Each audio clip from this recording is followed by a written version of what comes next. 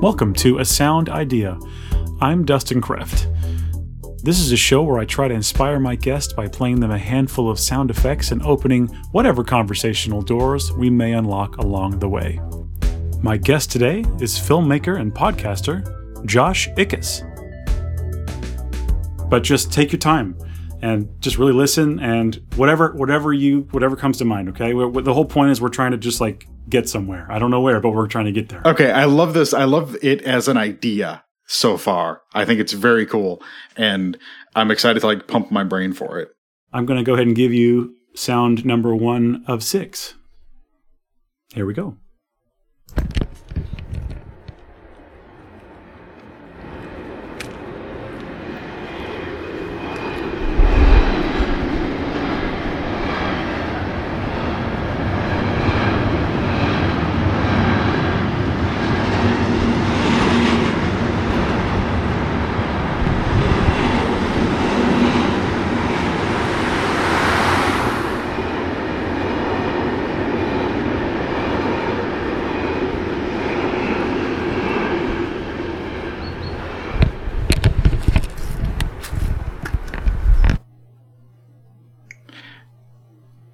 First of all, I would be fascinated to find out what these actually are. Sure. It's not a secret. I'll tell you when we're done. Okay, cool.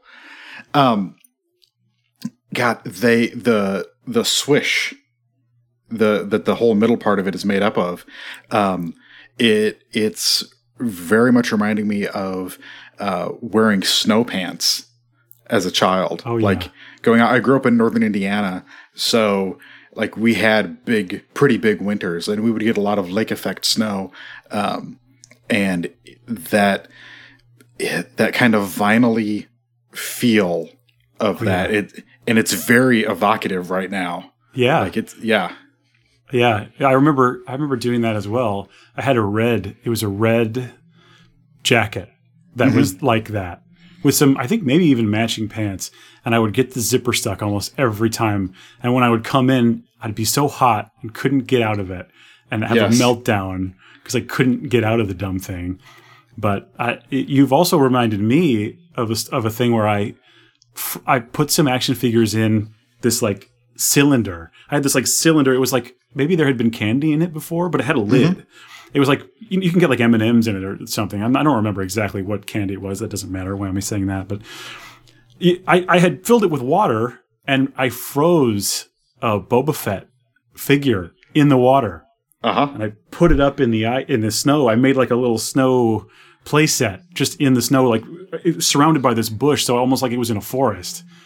And I let it sit out, and over a period of days, it slowly started to melt. And it lasted quite a while. I would go out and play with it again, and it would be the story continuing of Boba Fett trying to escape. I can't believe I thought of this just now. You've reminded me. Okay, so that is amazing because now I have 2 tabs open in my brain, right? Okay, yes. And the one that you just created was I did the same thing with a Magneto figurine. Whoa! Because I had Luke and I had Darth Vader, but I did not have a Han Solo, and I was trying to freeze him. So I had a Magneto though that I was like, I'll freeze him. I'm not playing with him anyway. He's fine. So he was the one who got frozen in my fake carbonite, and this was when we lived with my grandparents. So we lived actually in the room that my dad grew up in, upstairs in my grandparents' house. As my parents, we had kind of a gap year where they were saving for our house that I lived in the rest of my life. And we had this tiny little half fridge, like a dorm fridge. Mm-hmm. And so I took up the whole freezer space with my little creation in a Tupperware. And I remember trying to position his hand so they were coming out like Han Solos were coming out. I love it. Yeah, it was just, and my dad was like, what the hell are you doing? What is this? Because he's still to this day will refer to Star Wars as Star Trek and vice versa, just to mess with me. At this point, it's got to be on purpose, right? Oh yeah. So I'm like, it's 36 years passed when you started this gag, and it's still funny to him apparently. Classic dad stuff. So to get back to the first tab though, it makes me think of once we had moved out of there and we moved to the house where I grew up from third grade on or fourth grade on. There was a rock quarry down the street on somebody's farm. We lived in a double wide with an addition that we had built on. Sure. But all around us were these huge tracts of farmland. So people would go, ride 4-wheelers and snowmobiles around and stuff. And I remember getting suited up in my snow pants I had bibs, they came up here and you snapped them on.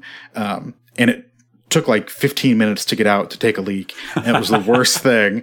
And I had, this was the early 90s, late 80s, early 90s. I had a Chicago Bulls starter jacket. Didn't we all? Yes. That was like my pride and joy at that point in time. And that's what I wore as my snow coat. And I remember walking down the street with the to my neighbor's house and getting pulled on a sled behind a snowmobile around this rock quarry. And if my children did that today, like I would call the cops. I don't know what I would do. It is absolutely insane that our parents, yes, were not on us. It's like we could have crashed into farm equipment at any time, and it would have been horrible.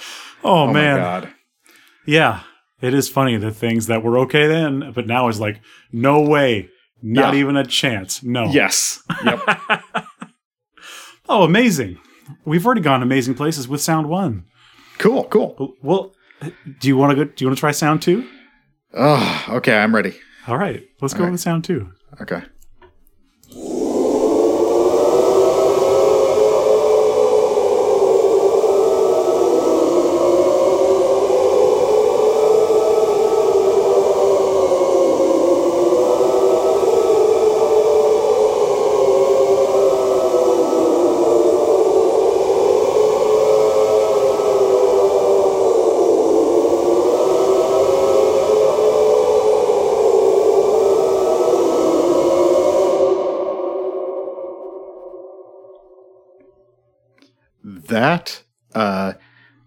Okay, so we talked, I guess, off mic about this just a minute ago. I have a guess. Is it Kubrick? No. Oh, okay. Go on. Because once again, this ties into childhood. It is it's Star Wars. And the Crate Dragon? No. Oh, I'm sorry. Go on. I'm sorry. I remember finding out, I don't know how, early on about that I believe it was Ben Burt who did the sound effects for Star Wars, right? Who went out and recorded all these things and then like built new sounds out of them. Yeah. Which I think is just unbelievable, the things he did. Yes. The ingenuity of the original trilogy, taking these trash things and putting them together to make this like fantasy epic is just still amazing to me. And I remember finding out that they used the tension lines from telephone poles as the blaster sounds, right? Yeah. Like hitting it and it was a pew, pew. Exactly. And so, it's not surprising maybe that really early on, my dad was a musician, so we had all this like musical equipment around, and he always had some kind of recording device. But that was the thing that really interested me. And I remember taking his used guitar strings and trying to make devices to make sounds, and that kind of screech of it pulling like an E string. Oh, right. Yes. A big fat wound, like in your skin sliding across it, and that fret sort of sound. And I would make radio shows, like I would record them into tape players and stuff. And then later I tried to record them and then dub them onto VHSs while I was doing editing and stuff when I was like middle school and high school. And it definitely like there is a through line of my life from like we rented I think it was a beta player when I was super young and it was still VHS versus beta, and got beta tapes from the library.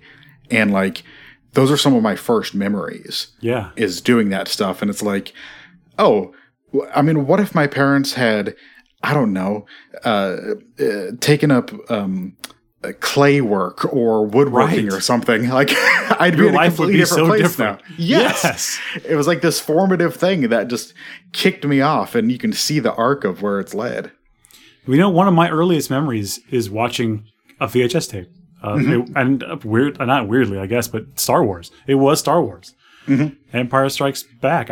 I mean, yeah, it had to be. Yeah. And it's one of my earliest memories that I don't know. It's always been very important to me, and it's always struck this chord with me. And everything about it, and you're saying with the sounds, it's the way they were constructed.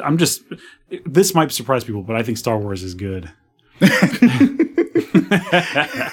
I hate to out myself here, but Star Wars, pretty cool. Pretty cool. I like it. I thought you were going to say it reminded you, because it reminded me of the scene in Space Odyssey. Yes. When they uncover the monolith on the moon.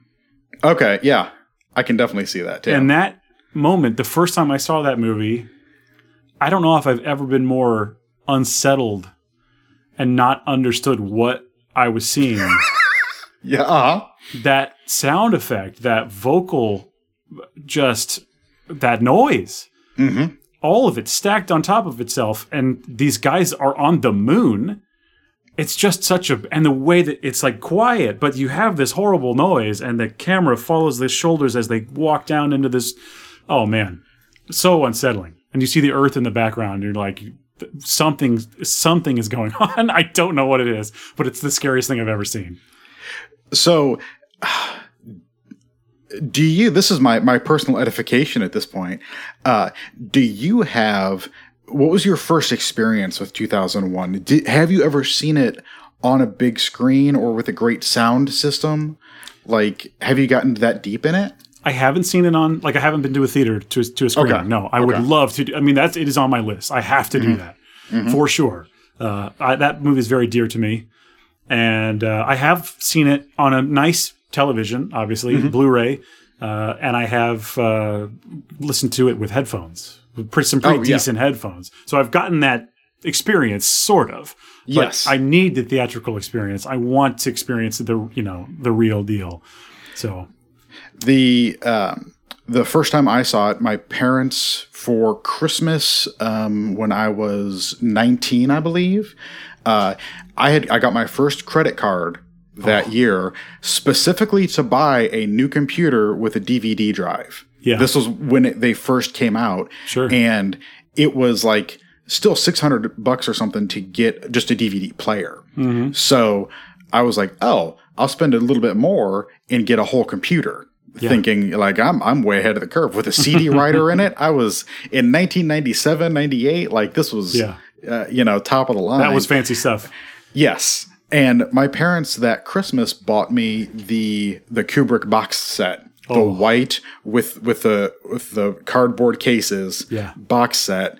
And the only Kubrick I had seen up until that point was The Shining and Full Metal Jacket. Oh boy. So I spent the next 2 days literally going through those discs. Like, didn't leave my room. Just sat there at my computer with those Altec Lansing computer speakers. Yes, I know the ones. I exactly know the ones. Yep. And was just drawn in. And I mean, even this iMac that I have now, the screen is larger than that.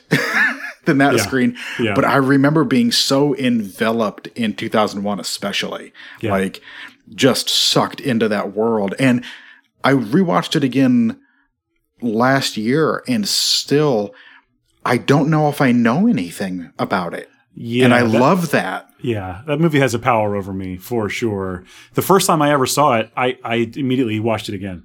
I literally pressed play again once I went back to the menu and watched it the second time. That movie, big time, for sure. There's been this whole, it's an ongoing debate or complaint rather on film Twitter of people who try to solve movies versus experiencing them. Yeah. And I let go very early on of trying to figure things out. Like, I just like to let them happen. Sure. And I get to witness them. Like, that's kind of the joy of it for me. Yeah. And even if it's a murder mystery, I don't try to figure out who it is. Like, I do the same thing. Yeah. I'm just like, I'm here for the ride. Like, I'm along for the ride. Yep. Yep. Give me your little show, and then we'll see what happens. I recently enjoyed Last Night in Soho that way. I was not trying to figure out who was doing what was going on. I just enjoyed it. And boy, did I enjoy it. Oh, and the needle drops on that movie are amazing. Yeah. I love that soundtrack. Yep. Absolutely agree. Yep. Well, let's go to sound 3. Are you ready? Cool. Yeah, let's do it.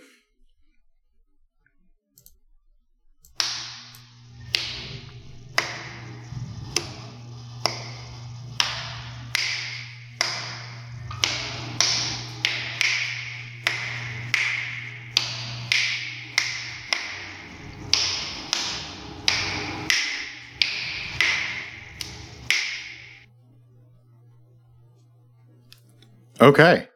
Now, this is the one that seems furthest afield from what I heard, but it's that the linking of things in my brain, right? That's what it's all about. That's what this whole thing's about. It took me back to, once again, when I was around 18 or 19, right after I got out of high school. I worked in factories. Up in northern Indiana, there's a lot of manufacturing of auto parts. Yeah. A lot of RVs and stuff like that.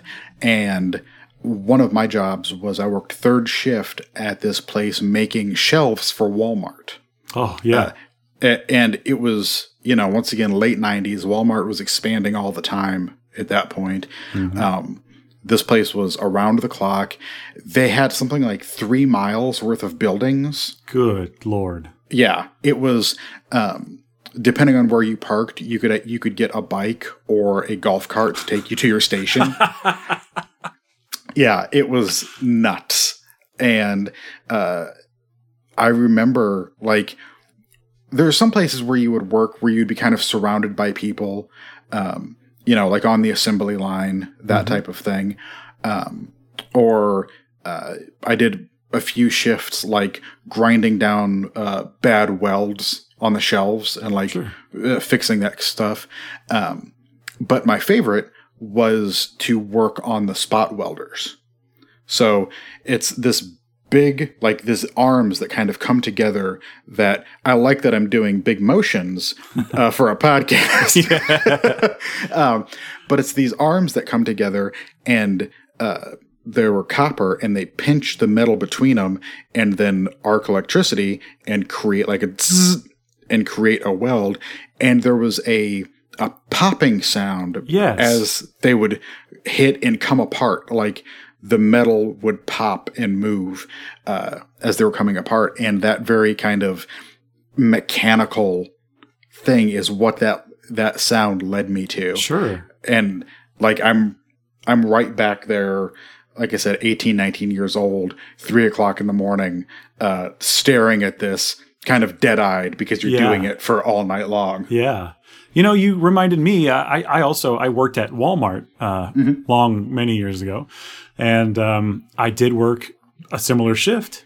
And what you reminded me of was the strangeness and weird loneliness of being in a warehouse that early in the morning, sometimes by yourself. You would sometimes just look around and go like, what the fuck am I doing? What is this? Like I would lose all sense of everything.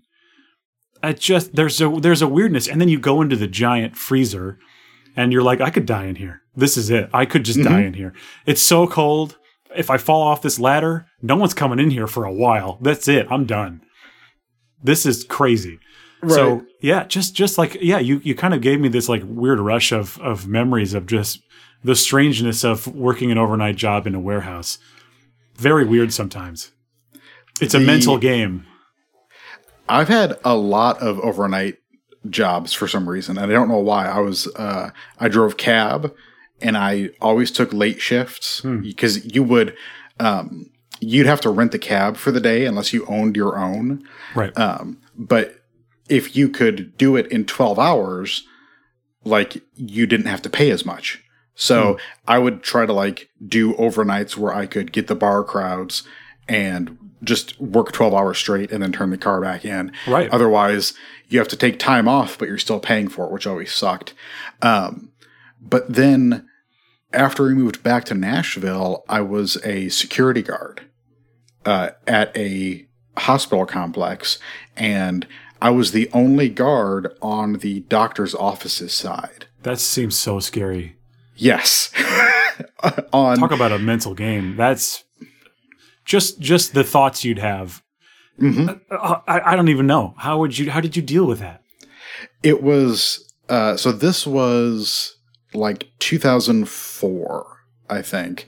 Right around the time I got my first iPod, which is integral to the stories because I could not have survived without having this with me. Yeah. I had a little transistor radio and my iPod, and the radio would get different service in and out of the, wherever you were in the building. If I was in the foyer, I could pick up pretty well because it was all glass and exposed. And I would sit there and listen to Coast to Coast AM. Oh, yeah. Working third shift by myself. Oh, is that a good idea? Oh, it's so freaky. But it was so much fun.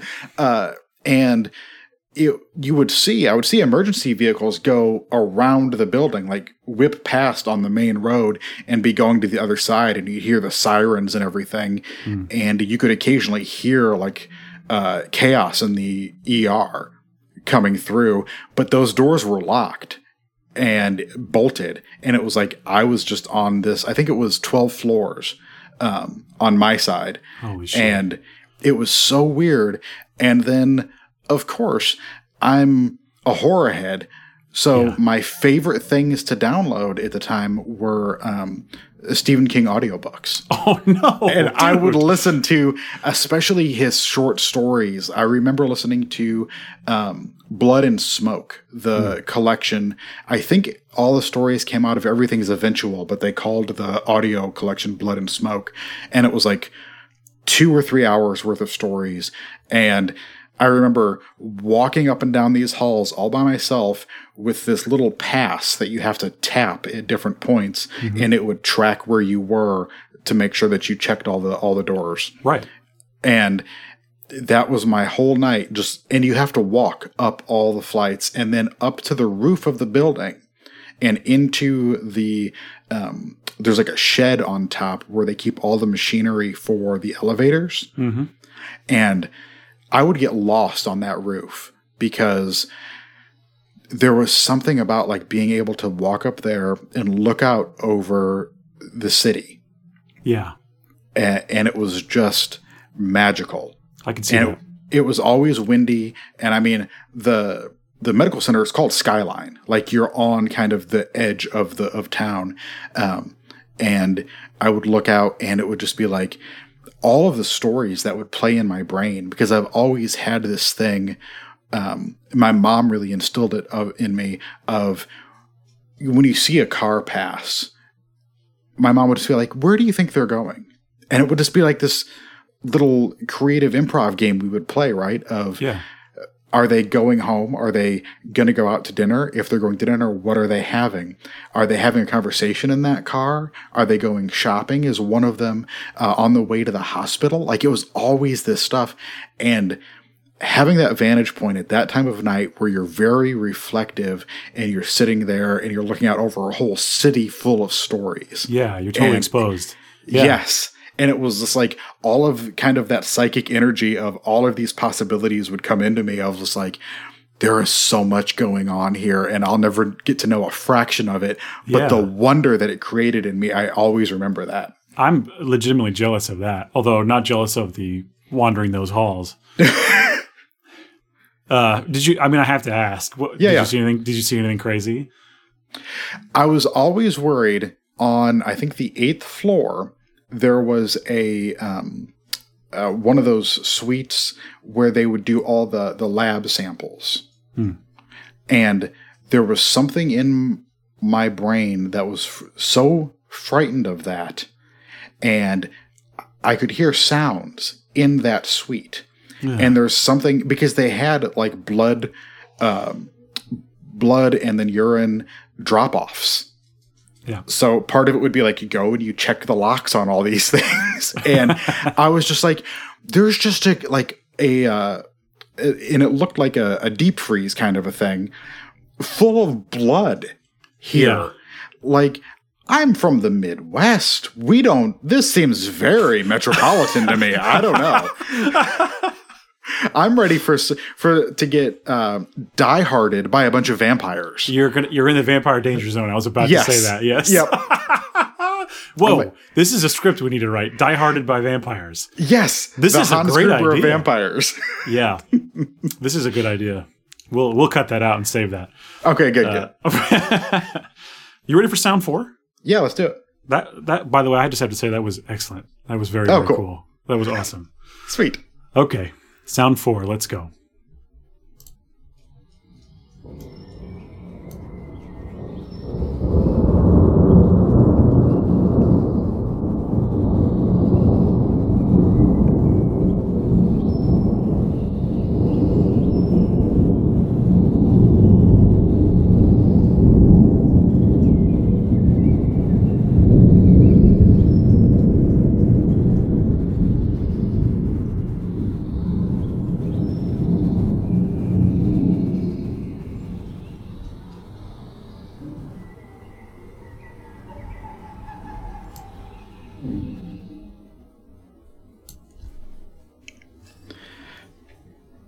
It's weird. I don't know if it is the exercise of trying to like stir something within myself to these things that is bringing up like such like, okay, it is this day on a car ride. It's not just like a car ride with windows open. Sure.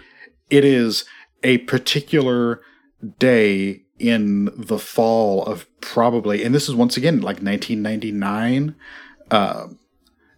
driving up to the dunes, which are on the side of Lake Michigan. Right. The huge camping area up there. And I don't know if you know this. Do you know about the dunes as a thing? Yeah, I'm aware of them. Yeah, I've never been. Okay. Do you know that people disappear on them? I don't know if I've heard that. No. Because over the years, I mean, it's just a mountain of sand and sinkholes erode underneath. Yeah. And then people will just be trouncing down them and fucking disappear. Like swallowed by the earth. Yes. And it's like getting caught in an avalanche, but it's sand, and it's horrifying to me. But I remember I went up to the dunes to visit my girlfriend at the time, and there was this was, like I said, 98, 99. I think I had a cell phone, but there was no coverage anywhere. Yeah. It was like just for emergencies type of thing at that point still. Yeah. I had a pager. I had a really cool pager with a purple case. I remember that. That's badass. But I remember I went to the wrong campground. I went to one that we had been to before, and they had called an audible and gone to a different one. And so once I got up there and couldn't find them, I had to call her family back at the house, and her brother was like, they went up here. It was a whole rigmarole. So I spent the whole day driving around, kind of out in these forest and countryside. And I distinctly remember getting there and having a cookout on the beach, and that was awesome. Like, I don't think I've ever done that before in my life. I've had lots of cookouts near lakes, but this kind of like big beach camping is the only time I've gotten to do that. And then we watched Air Force One on a tiny TV. Oh, hell yeah. It was great. Get off my plane. Yes. And I swear that's the only time I've seen Air Force One, and I recently bought it on Apple Movies, and I kind of don't want to watch it. You shouldn't. You almost shouldn't. Yeah. You don't want to take the magic. I have movies like that where I don't ever want to watch them again. Truly. Yeah. The magic will be gone, or I feel like it will. Maybe it won't be, but I'm scared to find out. Yeah, there's something like so endemic of a late summer breeze happening and being inside this tiny camper. And I remember holding her hand like off to the side kind of because of the way we were seated. And her brother and her dad were also there. And her dad was like drinking beer and her brother was goofing off. And it was just, it was summer. Like that was such a kind of a emblematic totem of what summer was and could be, basically. That's beautiful to me. It really is. Yeah. And there's something very cool about getting to hear like the waves like that as well. Like just in the background. I've always had this, going and like staying at a lake house or anything like that where you're exposed to that. Like you're kind of living your normal life, but also the nature is right there with you. Yeah. That's also very cool. And just, it does something to you that like it sets my brain on a different pattern. Absolutely. Yeah. That's beautiful. Yeah. That's beautiful. Well, you crushed sound 4. Okay. What will you do with sound 5? Probably fluff it and do terribly. Let's find out. Okay, cool.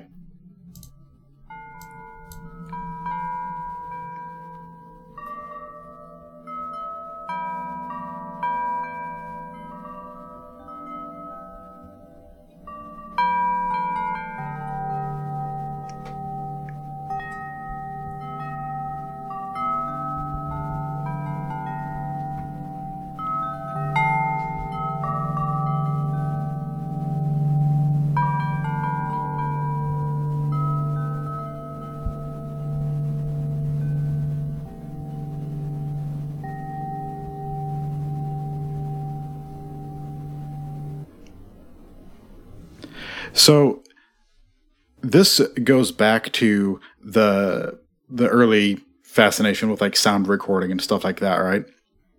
I've always, when I go into a garden department, I tap on all of the big vases and planters. As a percussionist, I do the same damn thing. Yes.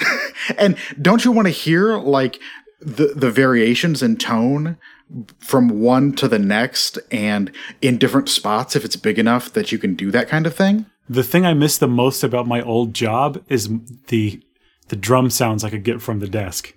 100%. I love that. Yeah, that's true. That. Yeah. And I've always done that. I've always been very tactile in that way. Like walking through stores, I always wanted to touch all the fabrics. I remember going shopping with my mom and having like a book in one hand that I just got from Walden Books and going into the, Montgomery wards or monkey wards, as my dad always called it. Oh, I love that. And like, I would sit next to a clothing rack while my mom was shopping and I would like, hold on a piece of a satin dress or something that just felt interesting while I was reading my book. But yeah, I think of specifically like those kind of tapping things and also like Coke bottles. Like on my grandma's porch doing that with, the one that we lived at, because we had glass bottles and we would return them for 2 cents or whatever. Yeah. And doing that and had filled up with different levels of water. I remember wanting to use food coloring to change the color of the water in the bottles too, to like, I always liked having systems. So it was like, I didn't know what notes were what, but I'm like, this is the if it's red, it's an A, and if it's blue, it's a B. And it, kind of through the Coke bottle, it doesn't really pop that well. And I don't know why I had these like crazy systems for it. It just looks like dirty water. Yes, basically. And I would do that, and then you would try to like, you would try to mix them and things, and it never worked out. But yeah, once again, like that is an even younger memory. Like that would be going back to like probably second or third grade, living there. And it was, that house was, it's been torn down now, which breaks my heart. Oh, it's sad. Because it was from like the 20s or 30s, and had a great arch like going into the dining area, and really cool built-ins in the dining room with glass front cabinets to put all your china in. Oh, cool. Yeah. And big, heavy door frames and everything. I remember coming up with games to play because, you know, I was like in kindergarten and first grade and stuff when we lived there and we're going there all the time.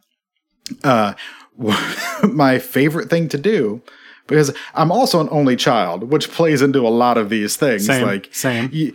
Your imagination has to serve as all of your siblings. Or yeah, exactly. You have to have that. Yep. I would do this game where I would hold a mirror underneath my nose and look down as if I was walking on the ceiling. And so I would be like walking around the chandeliers and stepping over the door frames to get into the next room, and that kind of stuff. And it was always, it almost gives you a sense of vertigo to like, yes, it's that idea of, when you think you've hit the last step, but there's one more. Yeah. It's that same feeling, but you're doing it to yourself on purpose all the time. I've done that same thing, like laying on a floor anywhere, and you think like, oh, the ceiling is where I'm walking now. And it is weird. It's very weird, but I've never done it with a mirror. That's such a good idea. Oh, for a kid to do. Yeah. That, and this is another one of those things I don't think I've ever mentioned because it seemed so minor, but the house that we moved to after that, we had these panels on the walls, and they were not wallpaper because it was like printed onto the drywall. Right? Oh, right. Because it's a double wide and everything's kind of cheap. And the pattern on it, though, if you crossed your eyes, you could do a 3-dimensional thing. So it had this like fleur-de-lis pattern, and if you did it just right, it could pop out at you. And I would sit there on the end of my bed with headphones on. I remember listening to the Beatles' White Album on headphones. It was the first CD we bought in our household, was the White Album. It's beautiful. And I had a huge stereo, like just this stupidly large stereo. My parents had one too, yeah. Yeah, with headphones plugged in and sitting there staring at this wall. And I was doing the 12-year-old version of getting stoned and listening to the Beatles. I was going to say that. Yeah, you went on your first trip, friend. Yes, yep. And I'm sitting there like trying to touch the thing in front of me because it feels like it's 2 feet, but it was actually 4 feet. Like... This might be a stretch, but do you think the mirror thing has anything to do? Do you think that ever pointed in the direction of like a camera? Do you think that was like early camera work for you somehow? I think there's something about the imagery of it, like not maybe the mirror as camera itself, but as making an image and wanting to be within that world. I was always fascinated by reflections and mirrors, and I remember very early on looking into a mirror and thinking of it as a camera, and how could I get a camera in this position to capture it? I had you know what like a 110 camera is? It was a different film format than like your 35, right? Like we've got your normal 35, of course, 35 film. A 110 it's kind of a flat, almost cartridge type of thing, and it would slide into the back of a flat camera. I've seen those, yeah. Yeah, and that was the one that my parents gave me when I was very young. I remember all my camp pictures and all my school pictures for field trips were on this camera for probably 8 or 9 years. And I remember playing with that thing without film and trying to like put my face to the viewfinder And to this day, if I could really capture somebody looking into a mirror without trickery, it's one of those things that I'm like, I love it when it's done well in a movie. Poltergeist 3. There's so many mirrors in Poltergeist 3. Unbelievable what they had to go through for that movie. God. Doesn't she crash through the mirror and end up in the pool? It's unbelievable. Yeah. I mean, Sean and I have talked about Poltergeist 2, and I just have such a soft spot for all of those. Yeah, me too. But there is something about trying to use the lens or the surface to capture an image. And even now, there's something about a lot of what I've written lately, directorially, is not about like actually exploring a space. It's about exploring the pain of the movie screen itself as a 2D image. I love the fact that you're being presented with things that are artificial, but they make you feel real emotions. Sure. I think that is such a, I mean, yeah, it's Brechtian, right? It's like totally, you recognize the artifice and you still go along with it. But the fact that I could show you something that is entirely made up of lies and it actually makes you think about your life or touches your heart in such a way that it stirs you to action and emotion. Actual magic. Yes. And I think that is so, there's something about that does trying to put yourself in a world of looking through the mirror, of putting yourself in an altered state, of looking through a viewfinder. There is something like, once again, that's a thread, that's a path through all those things for me of if I can create a song or a movie that speaks to somebody the same way that a black and white still photo can speak to me. That's like one of my goals in life. Absolutely. Is that automatic front-facing emotion that you can get. For me, it is specifically the cover of Bruce Springsteen's Nebraska album. Mm. There's something so evocative about the Midwest. You look at that and you're like, okay, it's slightly abstracted. It's this view through the windshield, and I'm there and I'm feeling what the vibe of this is before I ever put on the record. Absolutely. And that's one of the things that I strive for, is like that instant recognition of it hits somebody. Even if it's not your own experience, you can tie it to something that you've done. And I think that, like you said, it's actual magic.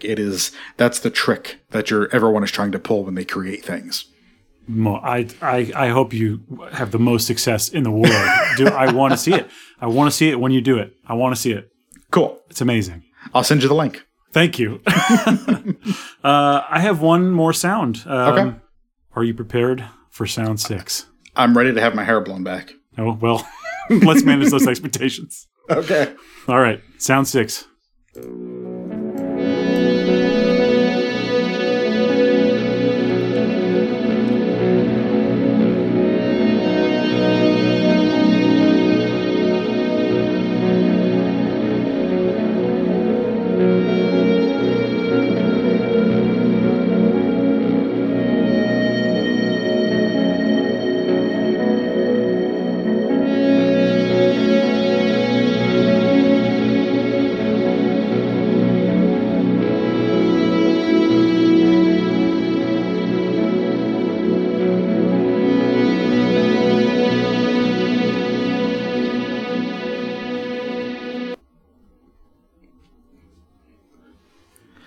That was epic. Just in and of itself, that feels epic. Yeah. I cannot remember what the name of the program was. On public radio, there was a late night program that was all, and I'm sure that it's all like burnt out ex-hippies making this stuff. Sure. Just ambient stargazing music. Mm-hmm. And occasionally you would catch something in it that you were like, oh, oh shit, that was awesome. That spoke to me for a moment there. Yes. Yeah. But a lot of it is you just very, think of it as like Windham Hill noodling kind of music. Yes.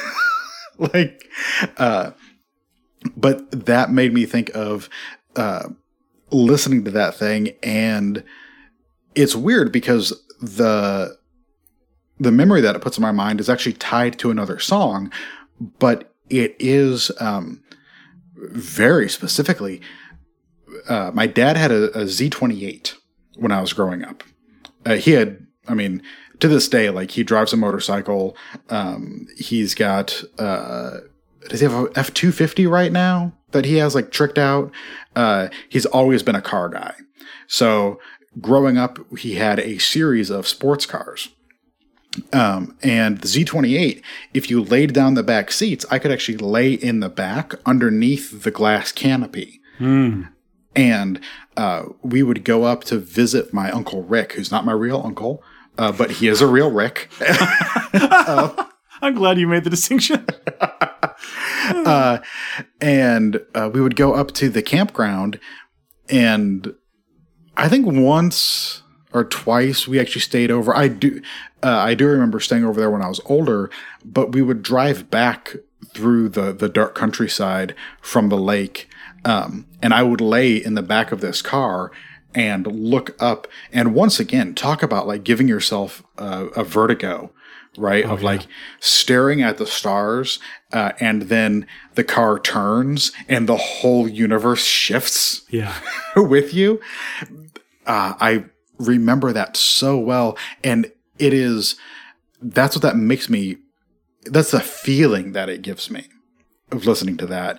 And, but that is tied to the song In the Year 2525. Oh, I know it. Yeah. Yeah. And, it was just one of those, I remember listening to that with my dad, on one of these trips, and it was just the two of us that had gone up to the lake. Sometimes it would be my mom as well. But, I remember coming back and like talking to him, like laying back there and like, what is this song? Like just having this philosophical conversation with my dad. What the fuck is this? Yes. It's, if man is still alive, what are they, do they know something we don't? Yeah. Should I be worried, Dad? Yeah. And that is, it's funny because there's a lyric from, are you familiar with Watsky? I don't think so. Maybe it's ringing a bell, but I don't know if I know any of it. I'm judging by your face that you're not that familiar. You had the like, this sounds like a thing, but I don't know. I think I've probably been told about, but probably don't know. I don't think I know any. So Watsky is a rapper. He's still very young, but he started off was like spoken word artist. Oh, cool. So he's very,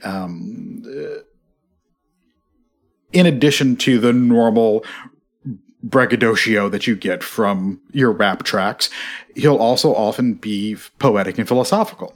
I love that. And there's this suite that he has that he put out as an EP, where he like tied all of the songs together through they're basically one movement. And it's one of my favorite things to go to when I'm severely depressed, because it talks about the possibility of not only his own suicide, but the historical, I can't remember the composer's name, who had tried to commit suicide, and the rope breaks.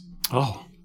And then 35 years later, Watsky's dad is sitting next to the stage watching this man perform. And this love of music transferred down to Watsky and informed his life. So if this man had been successful 35 years before he was ever born, he might not be in the position he's in. Right, exactly.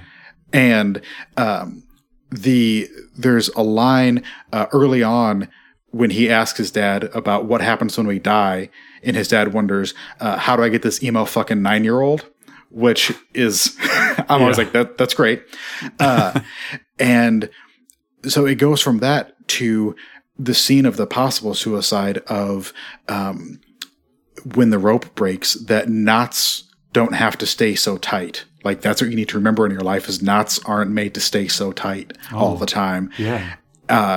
And then the ending is this reflection of himself and like his own career and where he's been the past few years, up until, you know, his mid-20s or whatever.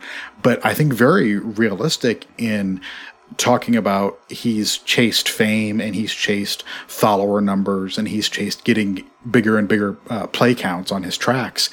And that none of that has meant as much as the time he spent with his parents starting out, getting to do these things and sharing the love of the art form. Right. And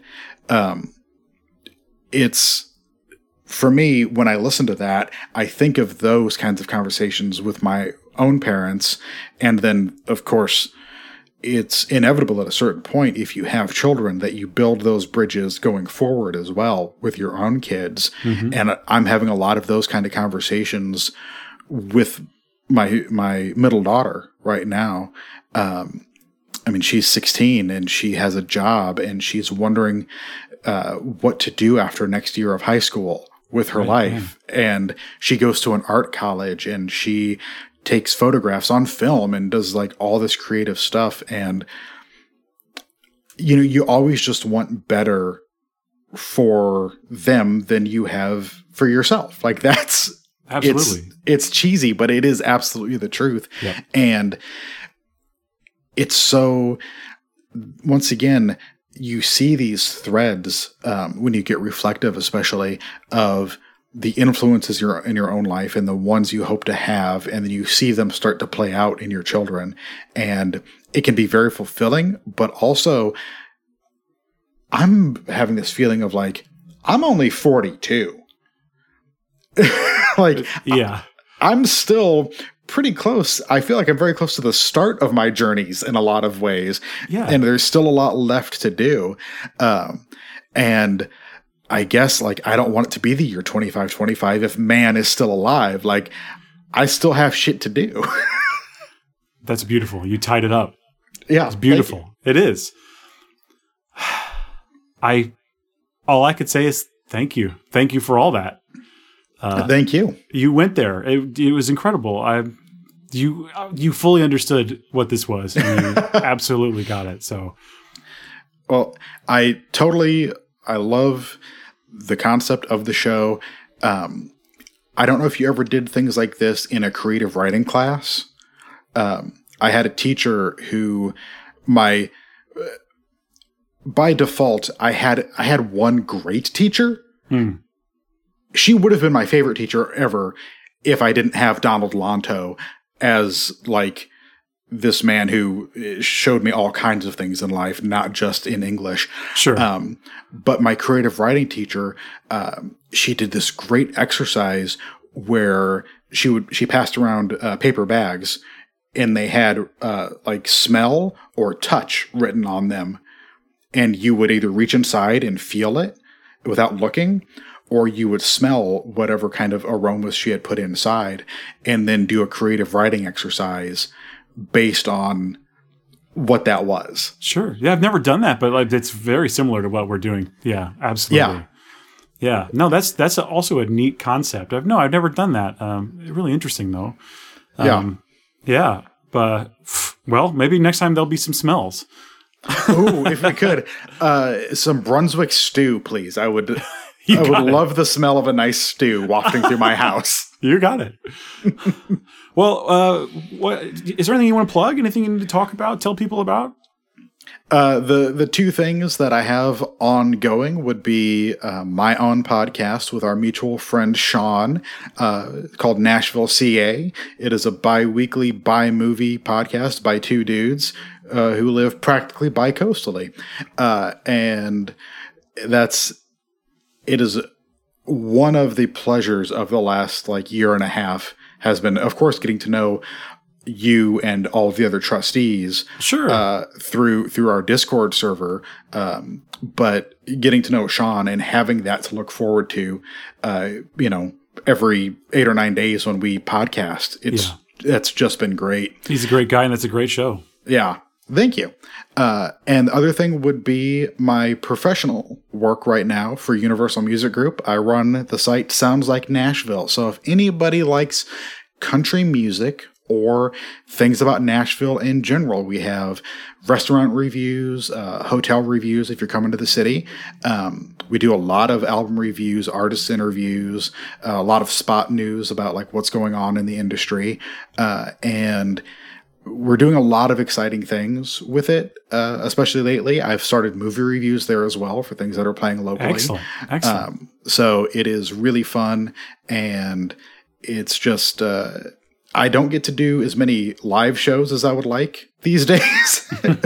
With lockdown, there was about 6 weeks where I got to go to a bunch of concerts and do reviews, but now we're kind of back to everything being virtual. So, but please check it out when you're stuck at home and listen to our playlists and whatnot. Please support it. It sounds great. I'll check it out for sure. Cool. Thanks again for coming. You nailed it. You absolutely nailed it. Thank you for having me. I really appreciate it.